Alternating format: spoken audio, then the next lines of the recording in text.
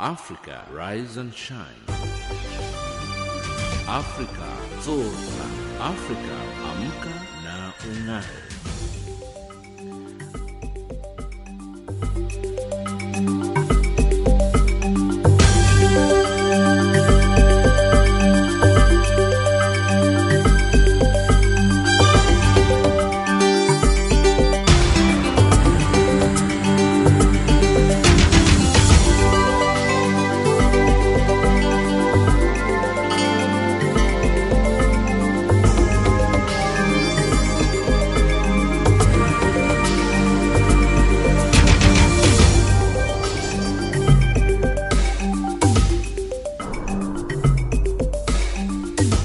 Good morning and a very warm welcome to Africa Rise and Shine. This is Channel Africa, the voice of the African Renaissance, coming to you live from Johannesburg in South Africa.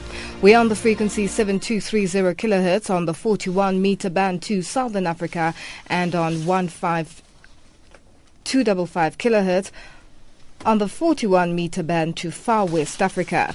I'm Lulu Gabu. With me in studio, I have Anne Musa, Tabiso Luhuku and Figile Lingwati. In our top stories on Africa Rise and Shine at this hour, AU official says Africa is extremely vulnerable to terrorism. Community leaders condemn ethnic killings in Kenya, and UN envoy says solutions to South Sudan crisis cannot be imposed from abroad. In economics, Africa is set for an oil and gas boom, and in sports news, Springboks coach worry of the Wallabies. But first up, the news with Anne Musa.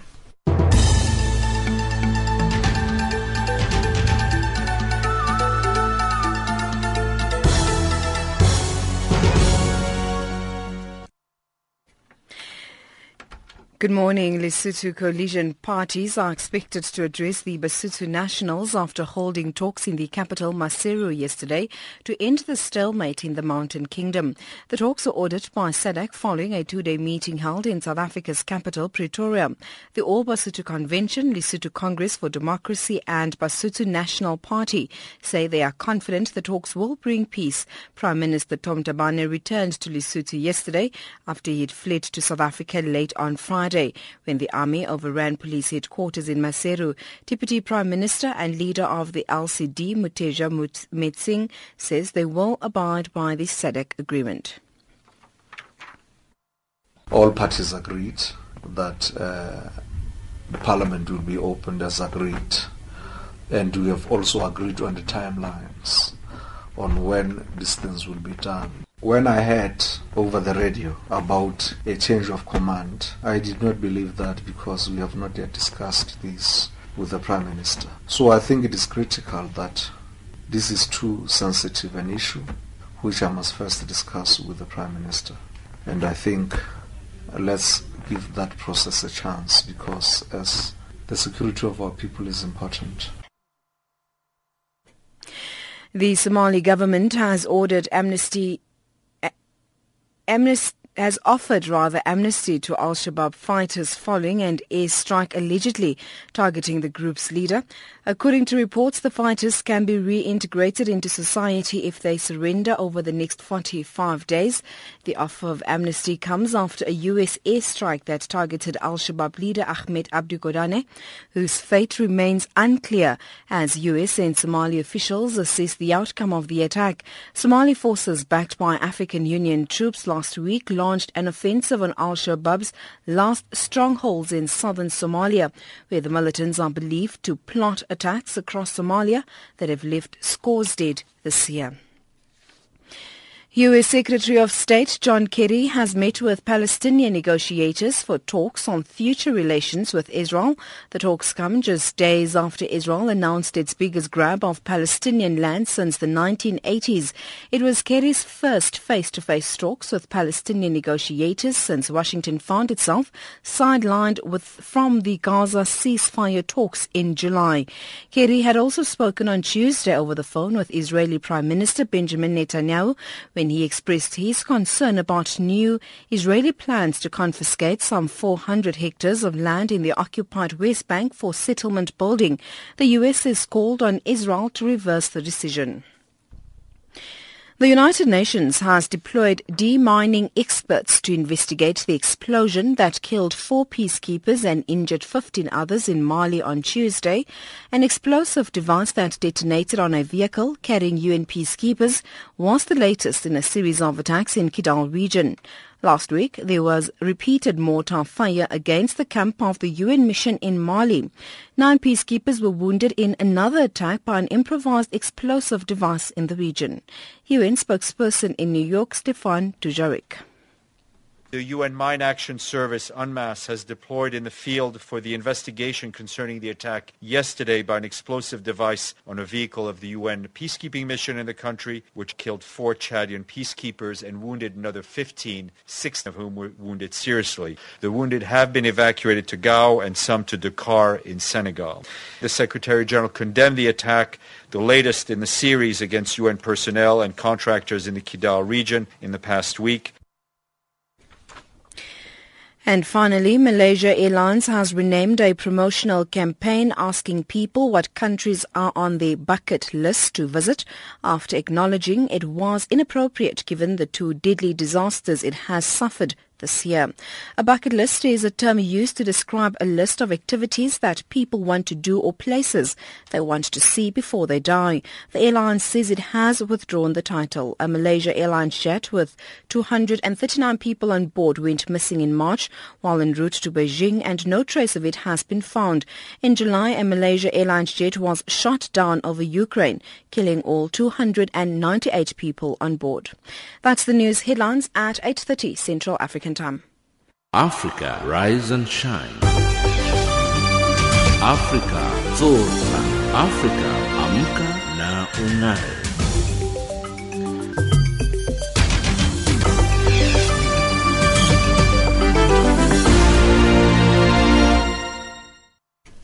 Thank you, and it is exactly 8:07 Central African Time on this Thursday, September the 4th, the 247th day of 2014, with exactly 118 days left in the year.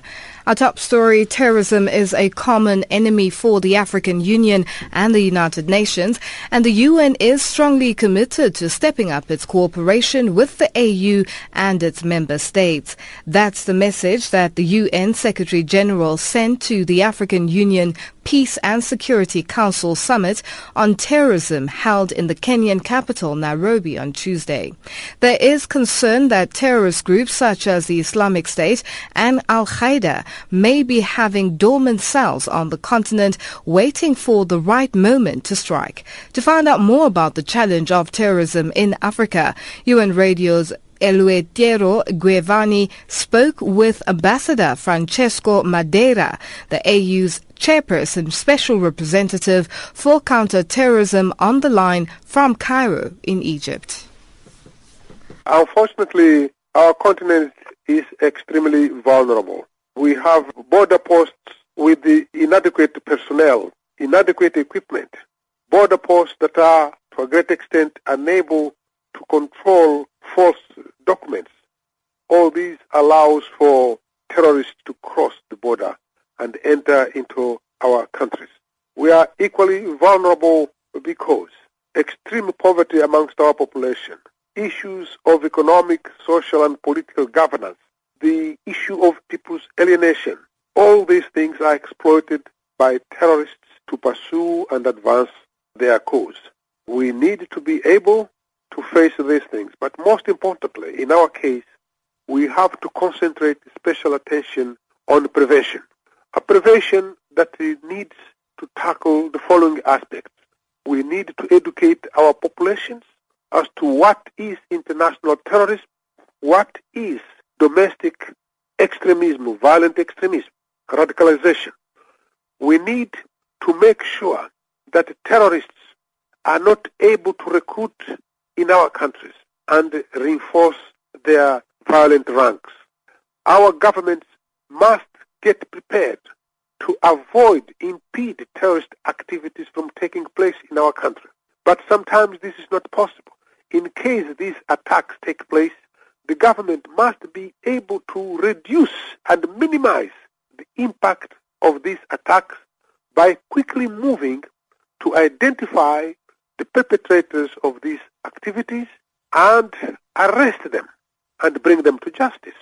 Africa states that the Islamic State in Iraq and Syria has dormant cells in the continent. The same thing happens with Al-Qaeda. Can you tell us more about that? Well, I cannot advance you solid evidence.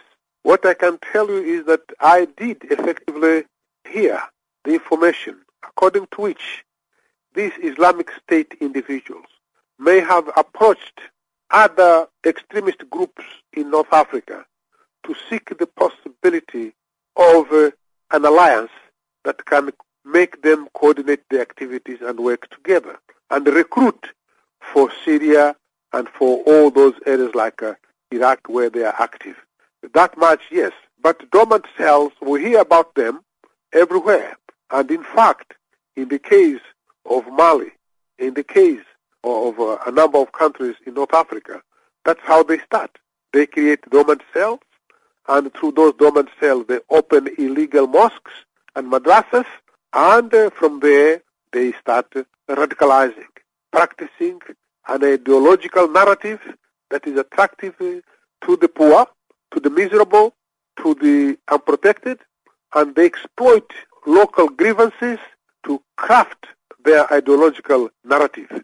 And with that, they succeed in radicalizing a number of people. So we need to protect our people against those things.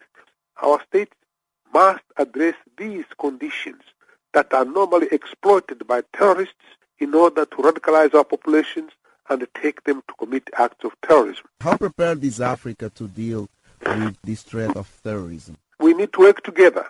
We need to coordinate better our action. We need to exchange information. We need to prepare our legal system to be in a position to handle and tackle all these issues in strict observance of the rule of law and respect of human rights. How are we prepared? We have weaknesses. We need equipment, and the resources we have are not necessarily sufficient to give us adequate equipment. We need better equipment. We need resources. We need a capacity to train more people, and so on and so forth. But I must tell you, I have visited a number of African countries. I see that they are all very committed to fighting terrorism. Many of them have invested a lot of resources in the equipment that I'm talking about, in the training of their population, and in the preparation of counterterrorism legislation, and so on and so forth. That was Ambassador Francesco Madeira, the AU's chairperson, special representative for counterterrorism, talking there to Eleuterio Giovanni on the line from Cairo in Egypt. Ethnic fighting has left at least 20 people dead in Kenya's northeastern region near the country's border with Somalia. More than 2,000 others have fled their homes to escape possible attack. James Shimanyula reports. The ethnic fighting in Mandera and Wajir counties in Kenya's northeastern region has resulted in the death of at least 20 people, with scores of others sustaining serious injuries. According to local government officials, the fighting was triggered by a quarrel between members of the Dagodia and Gare ethnic groups over a piece of land which each group claims to own since time immemorial. Traditionally, the two groups are small-scale farmers and cattle keepers. Expressing the Kenya government's concern over the fighting between members of the two ethnic groups, Interior Minister Joseph Ole Lenku said, First of all, we are very disappointed about the situation in Mandera because as government, we're here to see this situation. We have done huge deployment of police officers and even other support services. But we still see the ugly head of clanism rising its head and creating hatred, fight, and even loss of lives between communities. Putting the ethnic fighting in a proper perspective, especially in Mandera, one of the two troubled counties, Interior Minister Joseph Ole Lenku said. Specifically now in Mandera, what we are seeing is a conflict between the Dagodia and Gare. And as a country, we've been putting the emphasis that we are one people, one nation.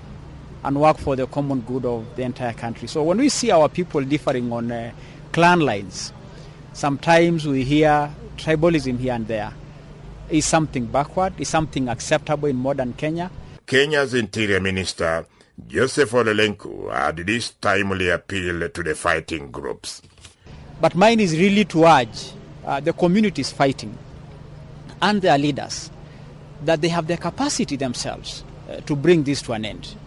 Because as much as we have so many police officers, as much as the security services are putting their best, if citizens do not collaborate and support the work of security services, it is very difficult to bring peace. And therefore the communities themselves must make the decision to say they must live together. So that's really the bottom line. Political critics in Kenya have accused Kenyan authorities of doing little to stop ethnic fighting that has been taking place in various parts of the country, especially in the northeastern part of the country. But on behalf of the government, Interior Minister Joseph Ole Lenku denies the accusation. I completely disagree that it's not been given the necessary attention. I can confirm to you that the amount of policemen we deployed, we have helicopters there, we have fixed-wing planes. We have so many senior officers, the regional police commander, the county commissioners are all there. So really to imply or to insinuate that this is not being given due attention is not right. Here we know what the conflict is. It is a clan versus a clan. That was Kenya's Interior Minister Joseph Ole Lenku. Reporting for Channel Africa, this is James Shemanyula. Boko Haram militants have reportedly seized another town in Nigeria's far northeast after heavy fighting with government troops, with experts warning the region is on the brink of a takeover. The claims were followed by an attack by the group on a nearby border crossing with Cameroon, in which 40 Boko Haram members were said to have been killed. Nigeria's military denied that the northeastern town of Bama had fallen, but residents and a local lawmaker claimed the insurgents had driven out the troops and taken control of a military base. For more on this, Selina Ntobong spoke to South African-based independent analyst Dr. Matlutleng Matlo. I think that quite often on the African continent we allow little seeds of discontent to grow and become increasingly more violent. And eventually you have situations where, at great cost to human life, infrastructure, and delayed development, Africa continues to lose. Boko Haram started as a small organization in the 1990s. They were called for Sharia law in northern Nigeria. There was dissatisfaction from some Muslims about poverty, and what they thought was an equal sharing of the wealth of Nigeria. This is not a one country or a few states in Nigeria problem. It's a regional challenge. Numerous governments in Nigeria have said, it's a little problem, we deal with it. It can't be dealt with solely by military means. You've got to look at various other strategies. The issue of the young ladies is no longer in the news. We must ask, strong questions about these issues. What is the government of Nigeria doing? What is ECOWAS doing? What is the AU doing? Dr. Matlo, we've also gotten reports from Cameroon that they are fighting back Boko Haram and claiming in the process big casualties. Now, why is Nigeria unable to match these efforts? Does this really, or should we raise questions about Nigeria's ability to tackle the insurgency? I think it is important to remember that the Nigerian military has been, accused, certainly the officer corps, of misgovernance, as well as sometimes officers taking monies that are meant for the lower ranks. The fact that some people who had been in U.S. peacekeeping troops around the world were not given their allowances when they came back, as well as the fact that some military people are not paid regularly, monies or funds which are supposed to be used and utilized for equipment and other things are mismanaged. So the Nigerian military, yes, has challenges, and would remember that in April and May, the United States and other countries offered to assist with drones and surveillance, as well as training. And the U.S., has sent various training advisors who sit in, some of the military establishments in Abuja. And I think this is certainly what we must ask. What is exactly happening with regards to the Nigerian military? They are supposed to be seasoned armed forces having partaken in bringing about peace. And that, certainly the Nigerian military, has been in this UN mission since the 1960s on the African continent. It will not be surprising that the military so far has not lived up to what should be a reputation of the long-standing armed forces. What happened to those states that were giving technical assistance with the missing girls a few months ago? We're speaking here of the French, the British, and the Americans themselves. Are they not supposed to be extending some sort of assistance in what is currently happening there? You remember that Nigeria was very reluctant, certainly in the open, to admit that, in fact, even before these young ladies were taken in April, that, there were, Western military advisors and, training and other forms of assistance being given. Nigeria is a very proud African country in terms of what it believes it can do on its own. And so it did not want to be seen as dependent upon the West, to be dependent on other countries for dealing with this particular crisis. So, for a very long time, the Nigerians in the media and openly were saying, we don't want Western assistance, we can deal with these issues ourselves. But many people had reported that prior to that, Western advisors were there anyway. Much as we in the developing world might talk about sovereignty, American satellites and Western satellites are flying over our airspaces all the time anyway. We know that Western military forces are in our oceans and seas, even in what are so-called exclusive, economic zones, the 200 miles, nautical miles zones. So really, sometimes when African countries and developing countries speak about these things, some people just laugh in the background. And that was Dr. Matlutleng Matlau, an independent analyst, talking to Selina Ndobong. Africa, rise and shine. Africa, zorka. Africa, amka na ung'are.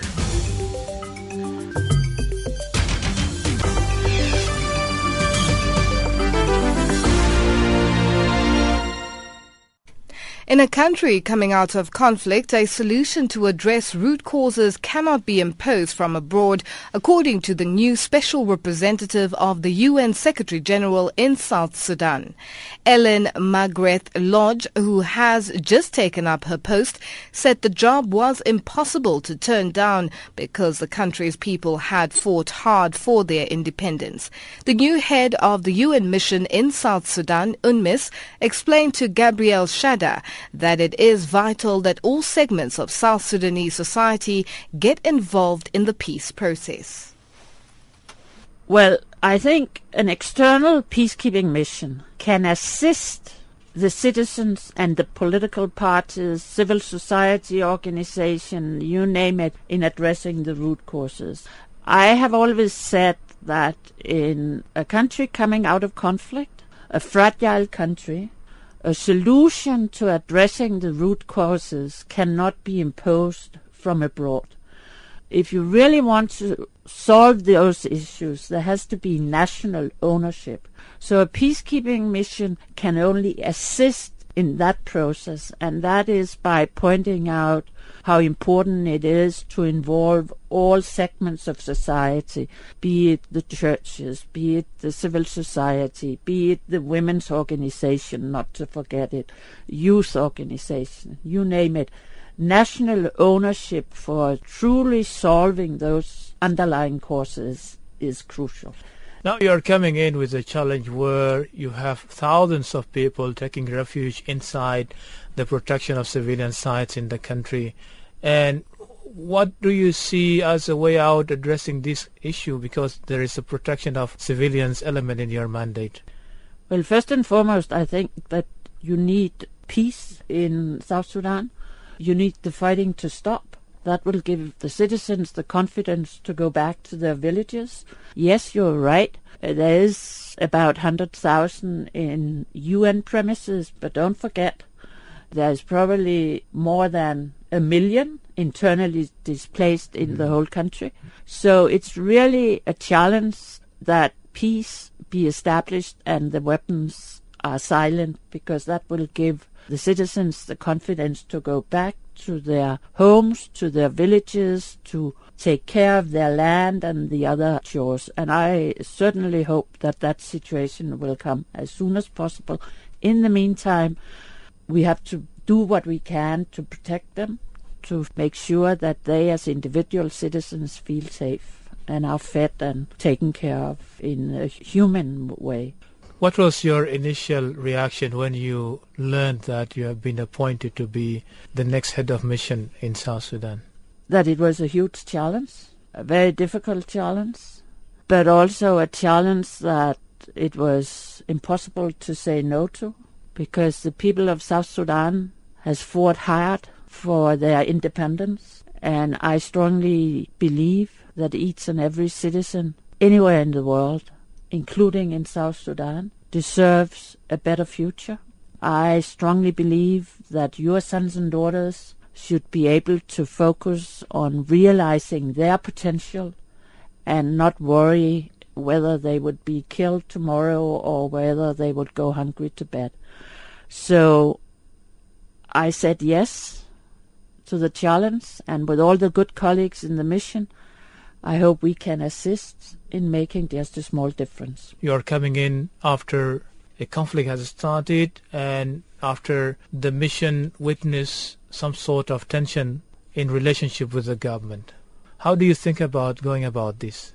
Well, first of all, the conflict is in the hands of the regional organization IGAD in Addis Ababa, and I leave it safely in their hands. I will not pass any judgment of the past. I will move forward. I have a mandate from the Security Council, and I will try, with my knowledge about peacekeeping and development issues, including in Africa, to move forward and hopefully establish a constructive, mutually respectful cooperation between not only the government but all the other interlocutors I'll have to deal with in South Sudan.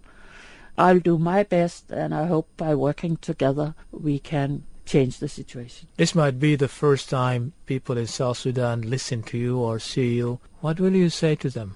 I will say to them they're going to see a lot more of me.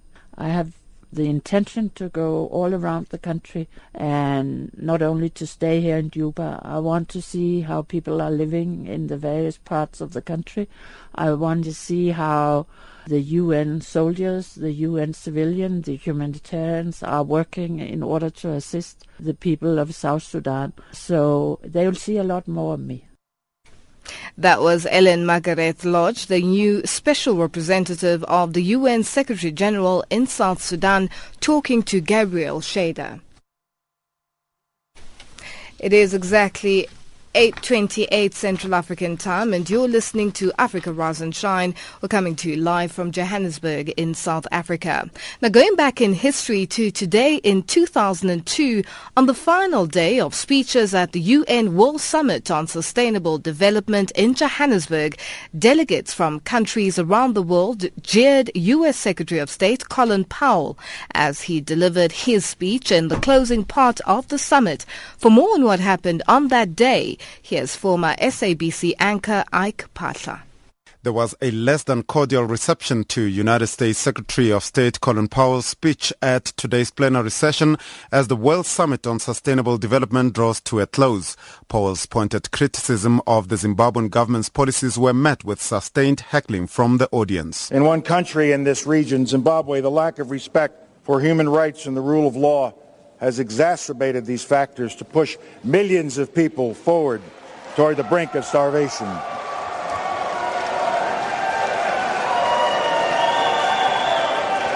In the face of famine,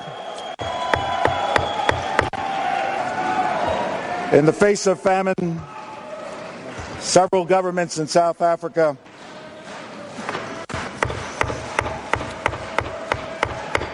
Order, please.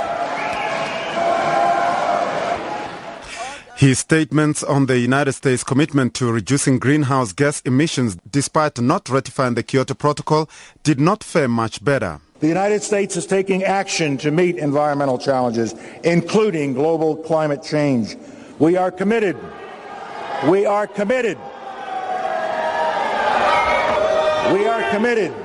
We are committed not just to rhetoric and to various goals. We are committed to $1 billion program to develop and deploy advanced technologies to mitigate greenhouse gas emissions.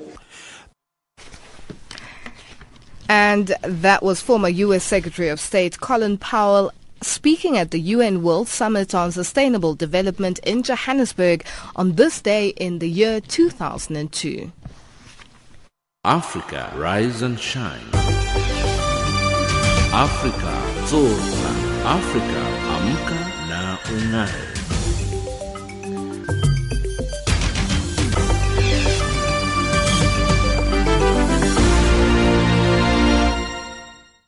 Our headlines up next with Ann Musa.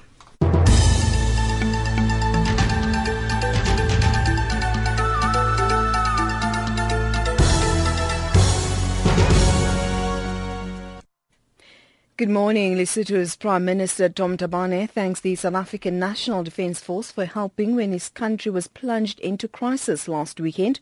The Somali government offers amnesty to Al-Shabaab fighters following an airstrike allegedly targeting the group's leader. And U.S. Secretary of State John Kerry meets with Palestinian negotiators for talks on future relations with Israel. Those are the stories making headlines.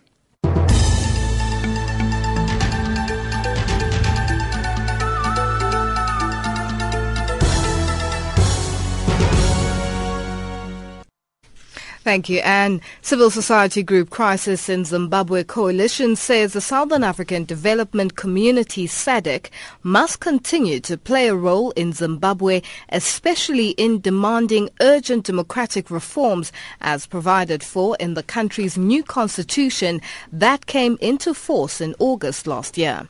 Zimbabwe assumed the position of chair in the Southern African Development Community during a summit in Victoria Falls last month. Members of the coalition and other civil society groups briefed the media in Johannesburg, as Channel Africa's Nhlanhla Mahlangu tells us. The Crisis in Zimbabwe Coalition says Zimbabwe's absolute failure to improve the human rights situation in the country is characterized by the continuing unlawful farm invasions, police assaults and harassment of journalists and opposition activists, and continued economic decline.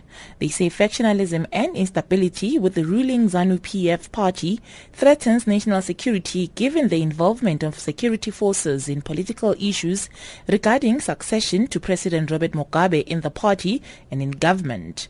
More from Tewa Mavinga, chairperson of the coalition. SADC needs to closely monitor developments across the region, particularly in those areas that are hotspots, like Zimbabwe, where there are serious human rights issues and serious instability within the ruling party ZANU-PF, which could threaten the stability of Zimbabwe in the near future as well as of the region. If you look at Lesotho, the challenge has been that there has been a failure to act proactively. So now we have SADC reacting to an attempted military coup. What we need is for SADC to be prepared and to prevent problems from opening up into crisis situations. So this is why SADC should have a close monitoring position on Zimbabwe. With regards to Swaziland, the coalition says SADC leaders should press for the immediate and unconditional release from prison of Swaziland human rights defenders Thulani Maseko and Bheki Makhubu and other political prisoners.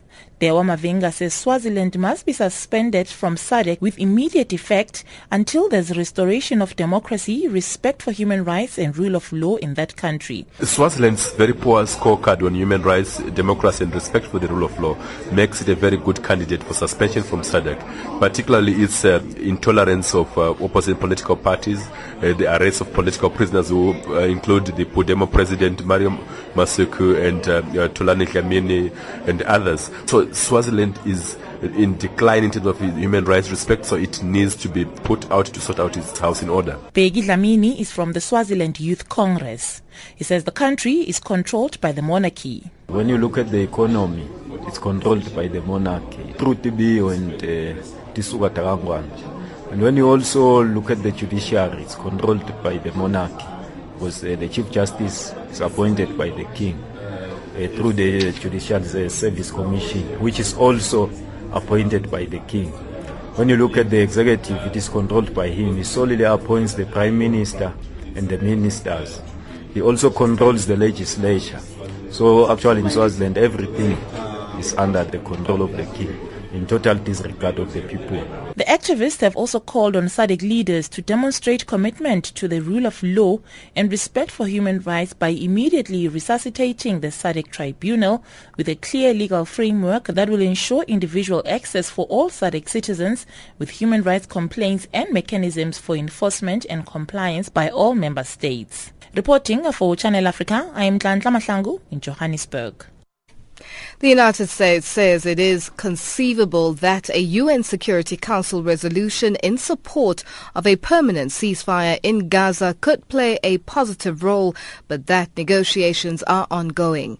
The country's ambassador was addressing the UN press corps, having assumed the presidency of the Council for the month of September.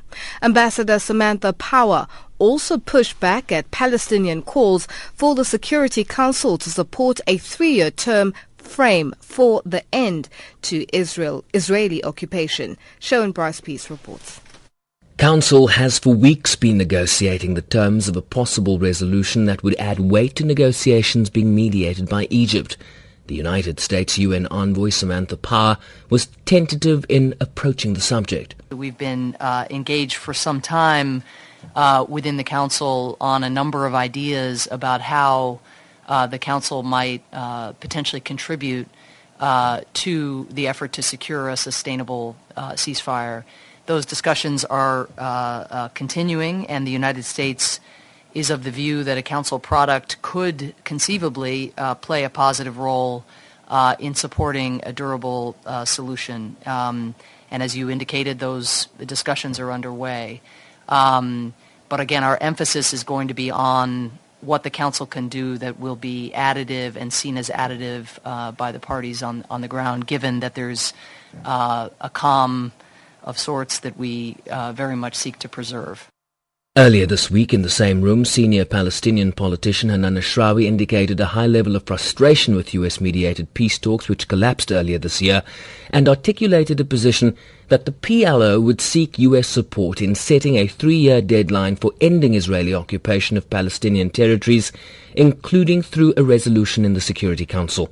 Support for such a resolution was put to the US ambassador. I think our position on how to bring about peace in the Middle East is relatively well known. We believe that negotiations are the way in which a two-state solution can be achieved, must be achieved. We don't think there are shortcuts or unilateral measures that can be taken at the United Nations or any place else that will bring about the outcome that the Palestinian people most seek. Power did acknowledge that Israel's expanded settlement activity was contrary to the Jewish state's goal of achieving a two-state solution, but on a greater role for the UN Security Council, she remained unconvinced. To secure a permanent peace, Israel has to be a part of that negotiation, just as a practical matter. So to think that you can come to New York and secure what needs to be worked out on the ground is not realistic, and in fact is likely to have very counterproductive effects on, whether on the sustainable ceasefire that we seek for what has just been negotiated. You don't want to do anything that interferes with that or risks that, and ultimately, in order again to secure the desired outcome, the parties are going to have to come together, and it is going to have to be negotiated with the government of Israel. There is no clear indication as to when either a resolution in support of a permanent ceasefire in Gaza or in support of a 3-year deadline for the occupation would be put to a vote in the Security Council. I'm Sherwin Brycebees in New York. Oxfam International has released a report that warns African governments against the mega public-private partnerships for agriculture that they are involved in.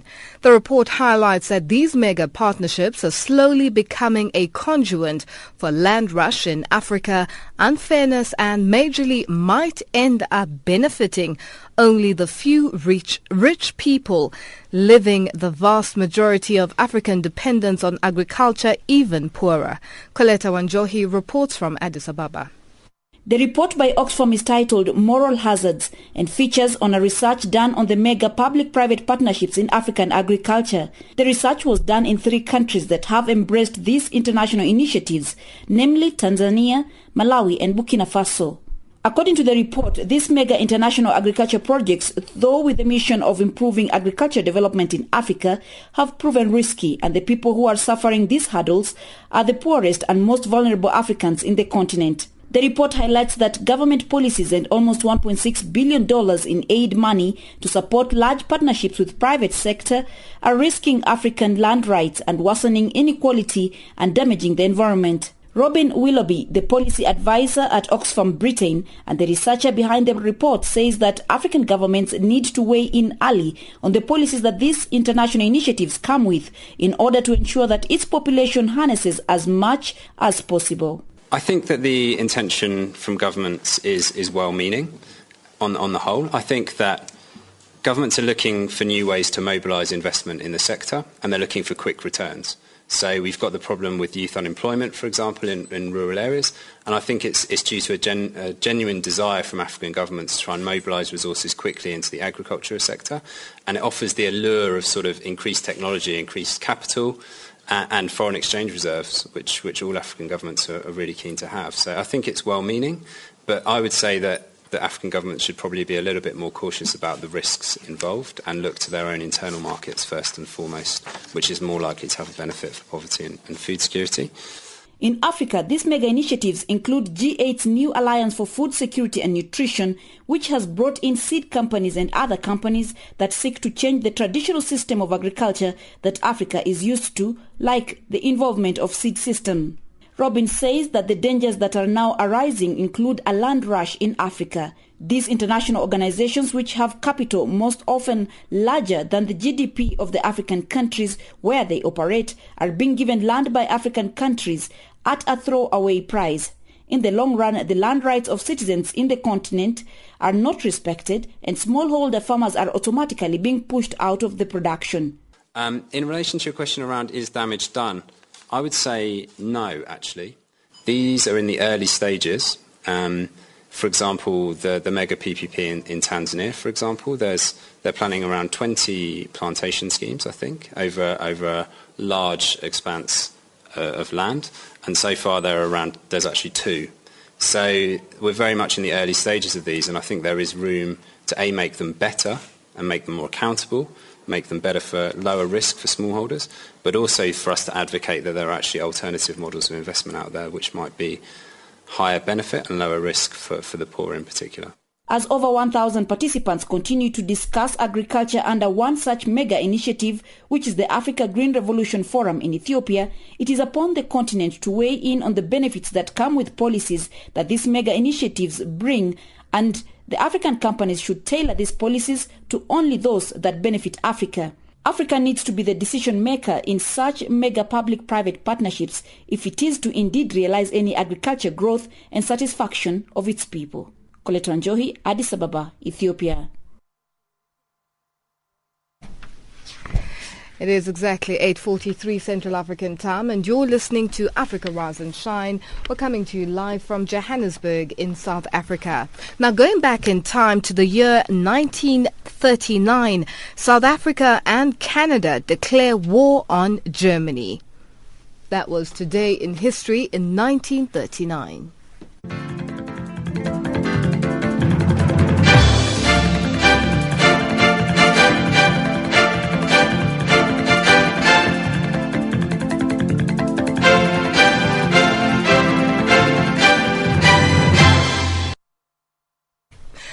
Our economics update up next with Thabiso Lehoku.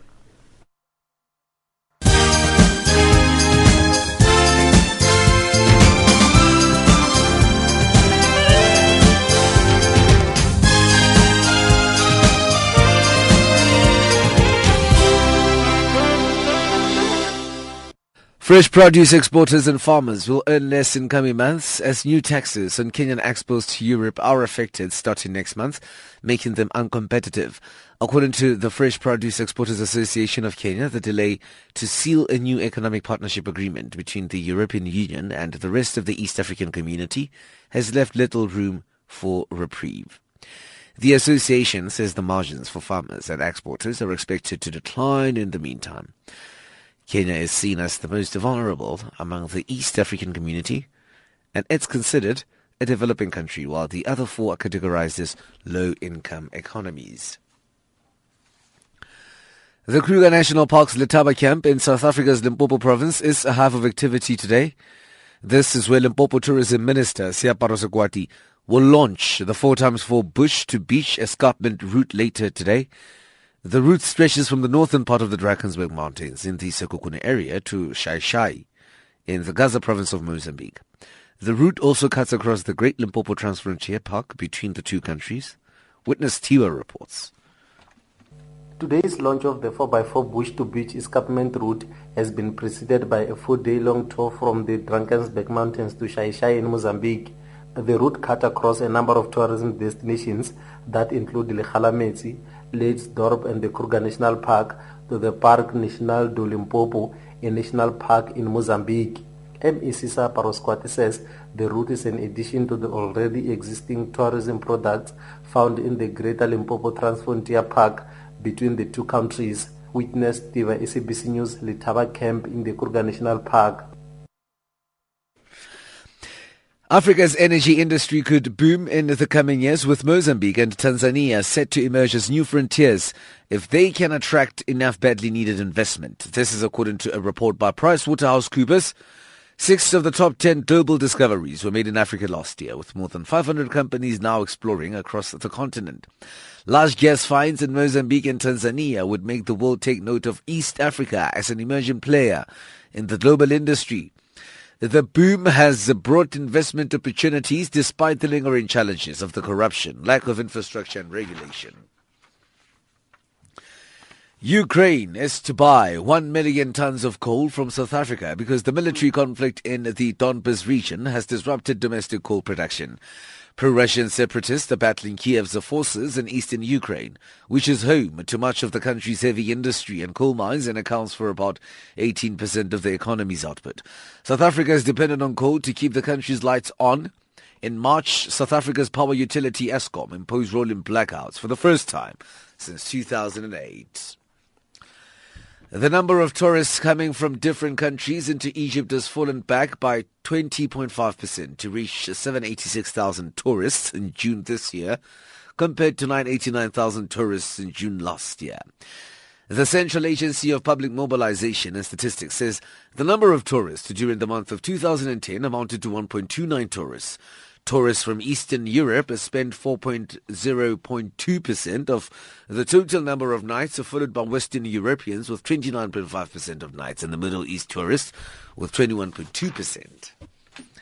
Indicators at this hour: the US dollar 10.70 South African rands, 8.80 Botswana Pula, 6.03 Zambia, 0.60 Britain, 0.75 Euro. Gold $1,272, platinum $1,409 an ounce. Brent crude 102.25 cents a barrel. Economic updates.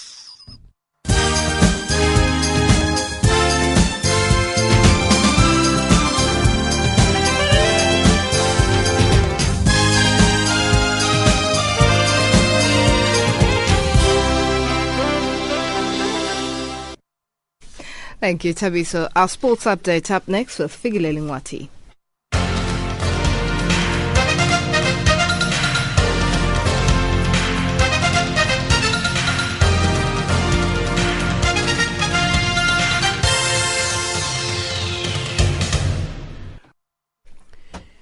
In our sports update this hour, we're kicking off with football news. Bafana have touched down in Sudan after a 7-hour flight where the weather temperature is 35 degrees Celsius.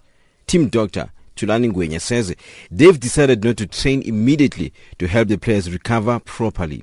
Bafana take on Sudan in the Morocco 2015 Africa Cup of Nations first leg qualifier on Friday. Team doctor Thulani Ngwenya explains. We understand that it's high. Right now we're gonna start. We've traveled for more than 8 hours, so we're not gonna train. We're gonna have a pool session just for us to allow more blood circulation to the players, and then they're gonna rest. We're gonna start training tomorrow.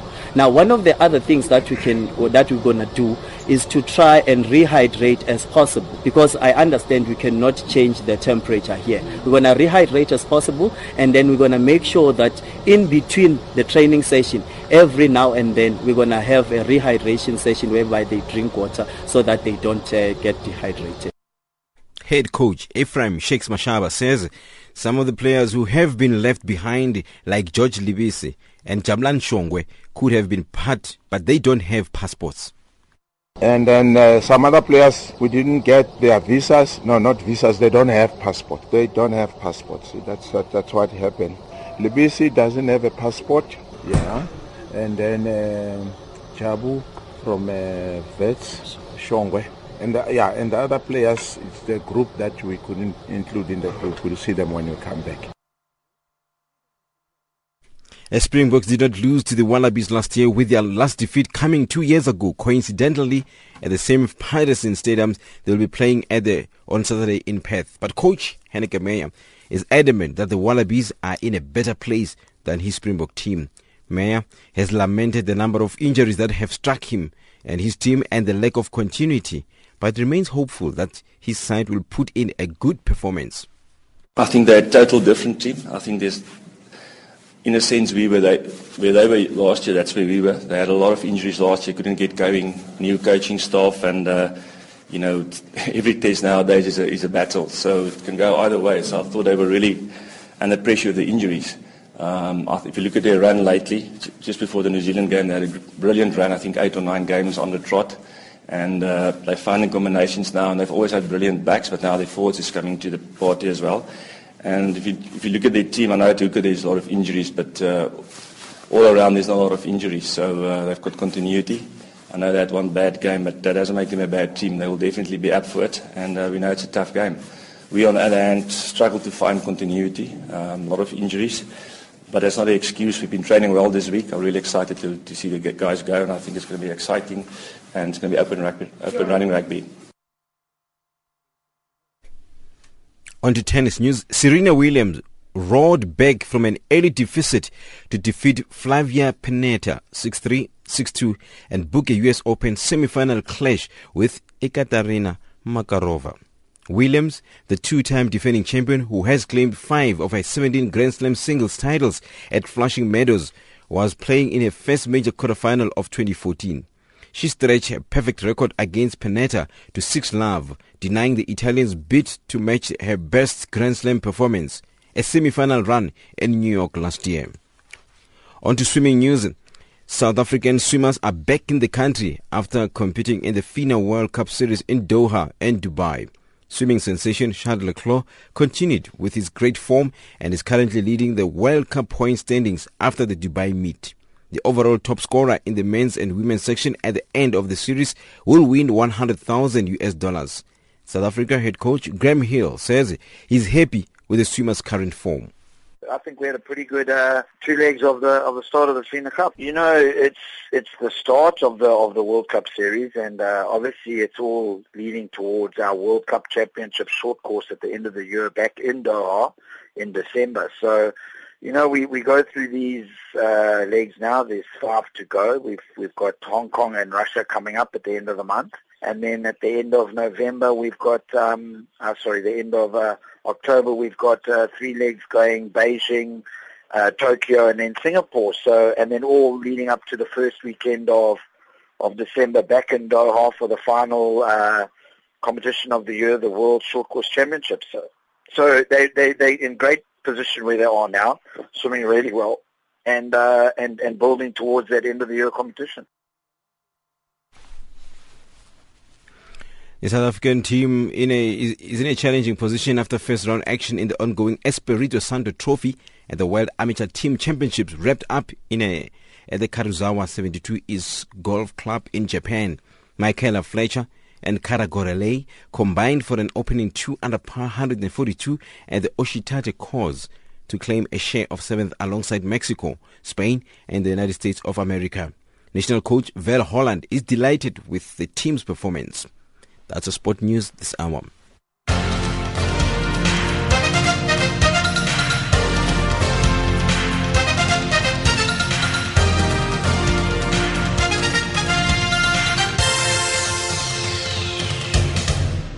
Africa, rise and shine. Africa, zorka. Africa, amka na ung'are. Recapping our top stories on Africa Rise and Shine at this hour, community leaders condemn ethnic killings in northern Kenya, and AU official says Africa is extremely vulnerable to terrorism. That wraps up Africa Rise and Shine today. For myself, Lulu Gabu, producer Pumutu Ramagaza, technical producer Mario Edwards, and the rest of the team, thank you for joining us. For comments about our show, send us an email at info@channelafrica.co.za or tweet us and follow us on Twitter at RiseShineAfrica. Taking us to the top of the hour for the news on the frequency 9625 kHz on the 31 meter band to Southern Africa is Flavor with a song titled Nwa Baby.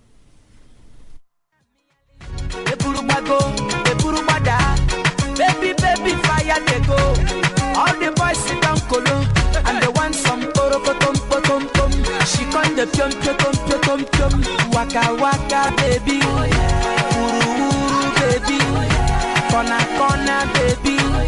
And I go tell my mama, and I go tell my papa, and I go tell and say, you be waka waka baby, you be chuku chuku baby, baby sawale.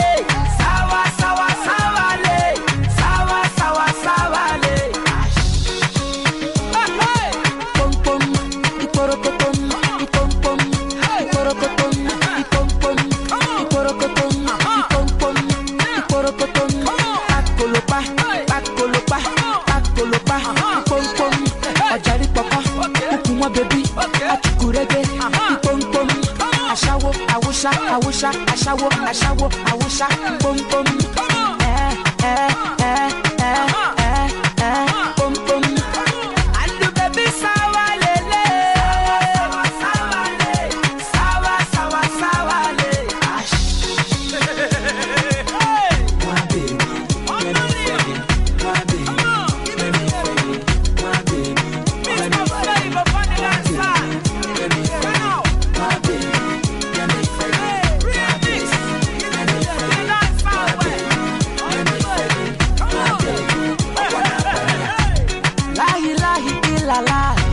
Pokemon where the suya, aki alcohol.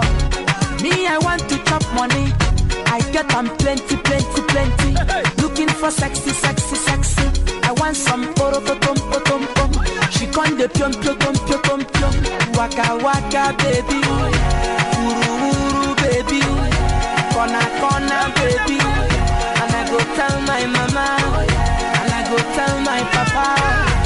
Go tell and say, you be waka baby, you be chuku baby, baby sawale, sawale, pom pom, ikorokoton, pom pom, ikorokoton, pom pom, ikorokoton, pom pom, ikorokoton, pakolopa, pom pom. Ojari papa, ukuma baby, akurege, pom pom, ashawo, awusha, pom pom,